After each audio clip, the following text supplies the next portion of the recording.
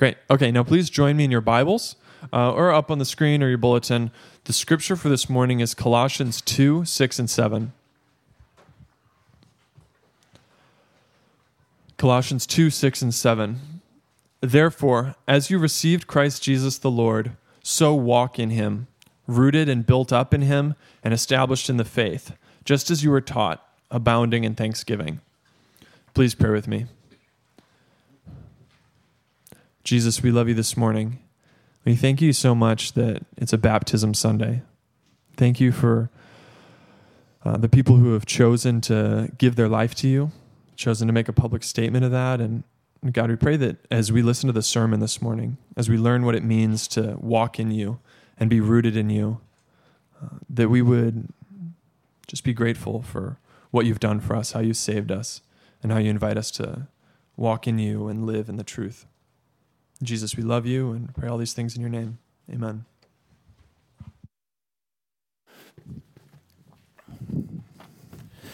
All right, good morning, everyone. If you signed up for the Financial Peace Dave Ramsey class, we're starting this evening, and very fancy, but all of the books are on my tailgate of my truck. So when we leave for baptism, I learned as a school teacher, if I passed them out right now, you would all just start reading them during our church service. So I learned that a long time ago. So they look like this, 5 o'clock right here tonight. And I think the Regan signed up, so I'm going to trust you to put it under your chair. Keep a close eye on it. All right. So 5 o'clock right here, and we'll jump in that together. Each fall, I think it's important to take just a couple of weeks to answer the question why we even exist as a church. And we need to be crystal clear on that question. And so one of the ways you wrestle with that is trying to put together a brief statement of why we should even exist. And through thought and time, we came up with something that's brief, so we can recall it, but also meaningful. And so if we can put that on the board, on the TV, let's just review that for a moment, and then we'll jump into our passage. So we exist as a church, the Malibu Gathering, to encourage and equip people to live in Christ with community and for others. And so we will take 1 week, breaking up each one of those thirds, living in Christ with community and for others. And so this morning we'll talk briefly about what it means to live in Christ. Next week with community. How in the world do you get a group of people to even get along? It's more challenging than you might think. Maybe you have an understanding of that. And then the third part, though, that we'll do in 2 weeks, for others. That there has to be an others focus to why we exist as a church, that we're not self-centered, that we exist, as we talked about the last couple of weeks, that there's a part of us that we exist to do good works, to be helpful with other people, and love other people. So this morning, we're going to ask the question, what does it mean to live in Christ? And so Colossians chapter 2 will help us answer that question. But before we do that, we need to even look at the words encourage and equip. We need to be encouraged because we can all easily get discouraged. We can all quite easily wander away from our faith, wander away from Jesus. And we need to be encouraged in life. We need to be strengthened. And then also we need to be equipped. We need to learn skills of life. We need to learn and understand the gospel and how to live well. So we exist to encourage and equip one another to live in Christ. The Apostle Paul writes this letter to a small community of believers, and he begins with this statement, as you have received Christ. And so we want to ask the question, what does it mean to receive Christ? Or even the question, have you received Christ into your life? I want to take just a moment and just share with you a little bit about my story about receiving Christ, because in a few minutes, we will have 3 or 4 people come up and share their brief story about why they want to be baptized. But I think it's important for us to think for just a moment and ask yourself this question: have you received him? And if not, it's important for everyone to know here that you can receive Jesus Christ today. I don't know what you think of when you think of pastors, but I can tell you here this morning that becoming a pastor was about the last thing in the world that I ever wanted to do. It had absolutely no appeal to me at all in my 20s.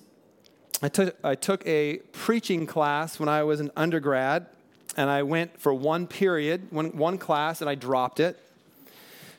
When I graduated, I had an undergraduate degree in theological studies, and I felt some calling upon my life to pastoral ministry. Didn't want anything to do with it, so I did construction. I built houses for several years, did concrete work in some of the most cold, bitter conditions in the Pacific Northwest, and questioning my life and why I went to college and questioning the meaning of life. Tried going to Kauai. I thought I could distract myself with the beauty of Kauai and all the opportunities of playing in the ocean there and surfing. I can remember sitting on the beach, though, if you've ever heard of a guy named Dietrich Bonhoeffer. He wrote a book called The Cost of Discipleship. It's a book about thinking through very carefully, what does it mean to follow Jesus Christ? And I was sitting in an area, if you've been there, tunnels, not between there and Honolulu Bay on the beach, reading this book by myself. And off to the side, there were two couples, two guys and two girls, very healthy, fit, beautiful people, frolicking in the beach. And I'm sitting here on the beach by myself, reading a book on following Jesus. And it just, I was like, that's a lot more fun. What I realized, though, after living or being in Hawaii for a few weeks, that people actually have jobs there. And I had this perception, being 22 or 23, that everyone in Hawaii just played all the time. And so it turned out to be actually a very lonely time. And so my dream of just surfing and doing construction quickly came to an end. Came back to the Pacific Northwest, did more construction. Had a college roommate that had moved to Alaska with me. There's all kinds of exciting opportunities. His dad was in a unique position of leadership in Alaska. I lasted 4 days in Alaska. It was the middle of August, and it rained every day, 4 days in a row. I sat around and drank coffee for 4 days, hopped on a ferry boat from, I think it was Ketchikan, back down to the Seattle area. All along, I knew that God was speaking to me through his word and through different people. I wasn't satisfied, though, yet in my quest to find meaning in my life or to find purpose or find joy or happiness in my life. And so the next opportunity came along was to go to Indonesia. I thought if Kauai didn't satisfy me, then I could go surf in Indo and enjoy that. And so I got a job teaching English as a second language. And I mentioned this last Sunday, lived there for the summer.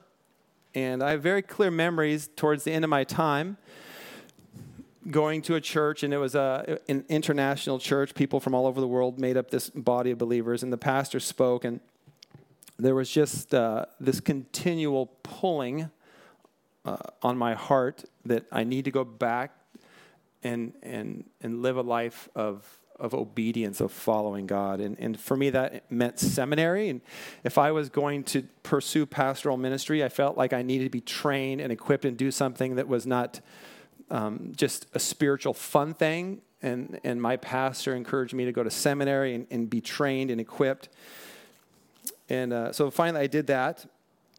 But the idea of God speaking to us through his word, through friends, through people in our lives, and running from that is real.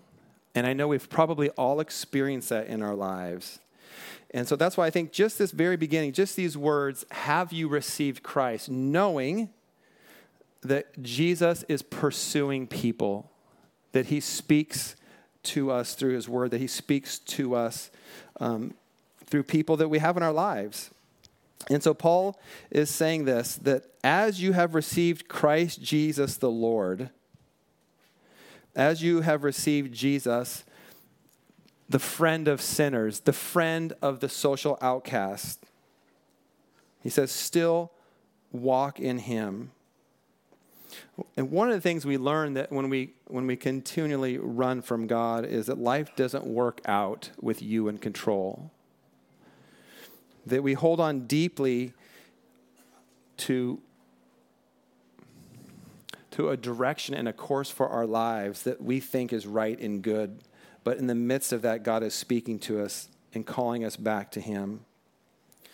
In Matthew's gospel, Jesus says, "Come to me, all of you who are tired, and I'll give you rest." And the good news of the gospel is that Jesus is speaking that message to us. And so the question is have you received Jesus Christ into your life? Have you received him as your Savior, as your Lord? When you do receive him, that means some significant things. It means that you are forgiven. It means that you are included in the family of God. It means you are made clean. It means you belong to the living God. It means you are loved, that you are part of God's family. And Paul is telling us we need to remind ourselves of that. He says, so walk in him. As you have received Christ, so walk in him. That we need to speak that truth to ourselves because we can easily become discouraged.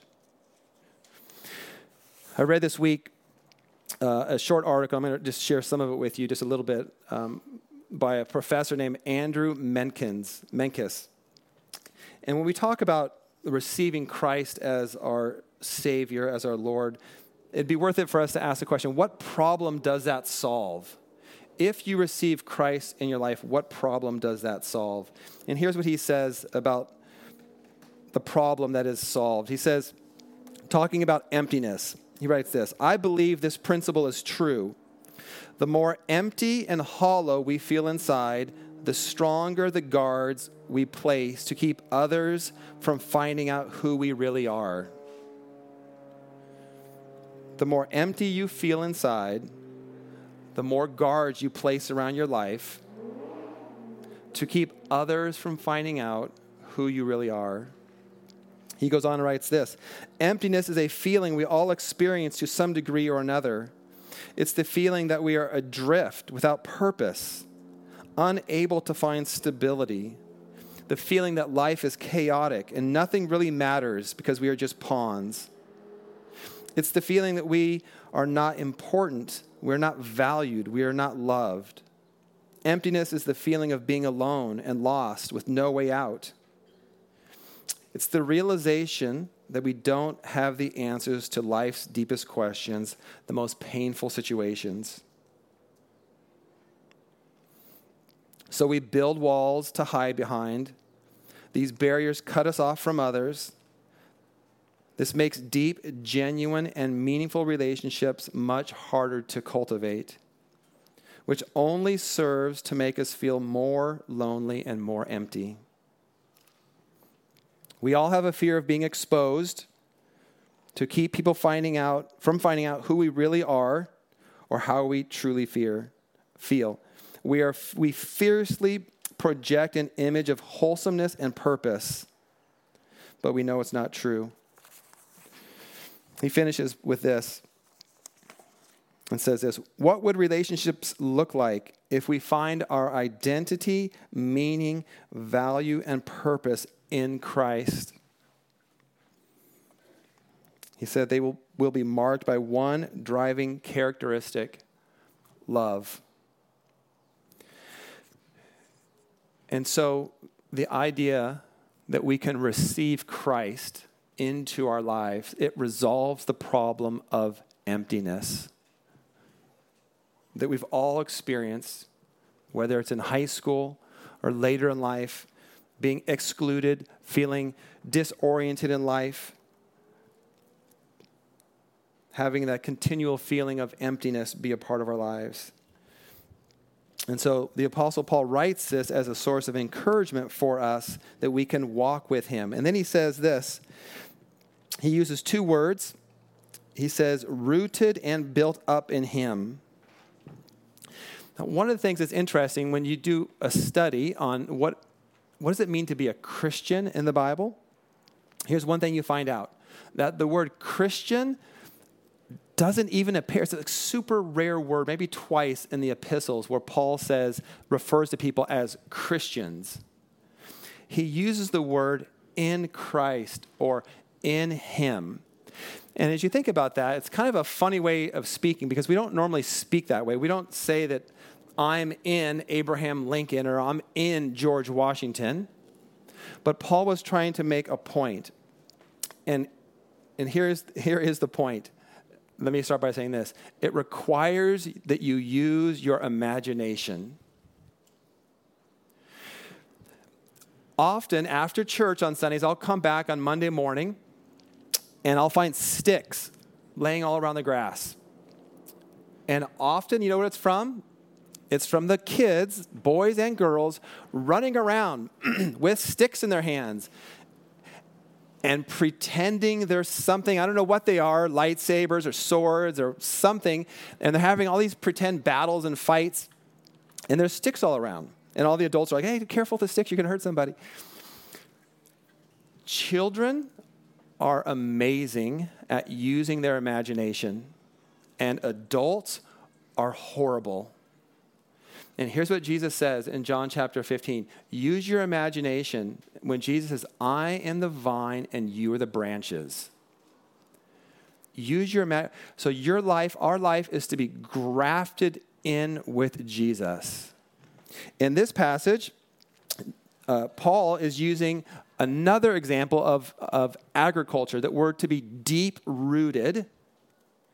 So you have to use your imagination again, that your life is like a tree, a fruit tree with deep roots. And then he says the next word, Paul mixes his metaphors. Not very good if you're an English teacher to review Paul, but he mixes his metaphors. The next metaphor is built up. It's a construction metaphor. So he says this, as you have received Christ, as you have received the gift of salvation, so now walk in that. So salvation is not just a once and done aspect, it's to be lived out. And we live it out with the metaphor of a deep-rooted tree and a house being built up. One very short, quick story, but when Karen and I first got married, a friend of a friend offered us 5 acres to buy in Quilcene, Washington, which is an old, struggling logging town. And I don't know why we just bought it. That's what you do when you're newlyweds, I guess. A year or so later, though, we had part of it logged. And one of the things that is pretty about the property is there is a remnant of old growth trees on the property. And when we had part of it logged, we had a logger come in, and there was an old growth stump on the property that was probably 8 or 10 feet high. You know, just a big, massive tree, but this high because it had been cut down. The top of it was decay with rot, damaged, beat up. And the logger said to me, it was right in the middle of a spot where we could build a house. Do you want to take that out? And I said, yeah, let's get rid of it. It's right in the middle of where we'd build a house. What I didn't know, what he was going to spend hours with an excavator digging this thing out because of the roots. This tree was hundreds and hundreds of years old, and its roots were so stable and so strong. Second growth, third growth tree, the loggers came in, and it took them a couple hours to down dozens and dozens of trees. It took a guy on an excavator hours and hours and hours to remove one old growth tree whose roots went deep. The top, the visible part, was beat up and exposed, just like all of our lives. Some pain, some hurts, some shame, some guilt. But Paul is saying this, when you receive Christ your Lord, that we are to go deep with Jesus. And then he says built, that we are to be durable, that Jesus will make you durable, that we're to go deep and be durable in Christ. He says in him. How does that happen? The next phrase helps us. He says, establish in the faith, just as you were taught. So it is the job and the responsibility of all of us to encourage one another, to equip one another, to be established in the faith. That is the teaching of God's word. Here's what the teaching of God's word does. It does something that we all need. It presents a sacred order to life. A sacred order to life. That there is a way for us to live that brings beauty and health and goodness to your life. And what happens, and it's in my heart, and it's in all of our hearts, there's a natural part of us that we're a little bit rebellious against God. And we'd rather do things our own way. And so we need each other. We need each other to encourage each other to stay strong in Christ, to lovingly and gently exhort one another to stay close to Jesus. We need one another to do that. The gospel is good news that's received and not achieved. The good news of what God has done for us all is that he sent his son, Jesus Christ, to die on the cross because of his great love for us. And he calls us to live within this sacred order that he creates for us. This morning, in just about 1 or 2 minutes, we're going to hear from a few people share their story about why they want to get baptized. And I just want to be very brief and clear, though, that the baptism is an outward symbol of an inward transformation, that they have received Christ. And I met and or emailed with everyone this week, and we talked about that getting baptized is not something that we do to earn salvation. It's an outward symbol of saying that I want to follow Jesus, that I confess that I want to do life my own way, but that Jesus loves me and rescues me. So I'm going to invite Mark to come up and the worship team. But one thing I want to do is I want to invite anyone here this morning that if God is speaking to you during this time of testimonies and you believe that you need or want to get baptized, then I would encourage you to do that. And I'm going to point out, Bruce, would you go back and sit with Brian Renner? And Brian will wave his hand right back there. He's in the very, very back. If you want to get baptized this morning, just go back there and tell them that. And they'll talk with you and pray with you, and then you can come up here and share your testimony. I think the main thing is this. If God is speaking to you during this time, then listen to his voice. You don't have to run all around the world. You don't have to run to Alaska and Indonesia and different places running from God. You can just listen to him speak to you this morning. Let's pray together. Heavenly Father, I pray that you would speak love into our hearts, that you would speak forgiveness and grace and acceptance. Father, we are grateful that you love rebels, that you love people who would rather do things their own way. And in the midst of that, with a kind and gentle voice, you speak to us. You speak mercy and grace and love. We thank you for that. Father, I pray that each of us individually would learn what it means to live in your presence, that we think and we function each day in the presence of Jesus. We pray your Holy Spirit would help us to do that. I pray we'd be a community of people that encourage one another to live that way. We love you. In Jesus' name, amen.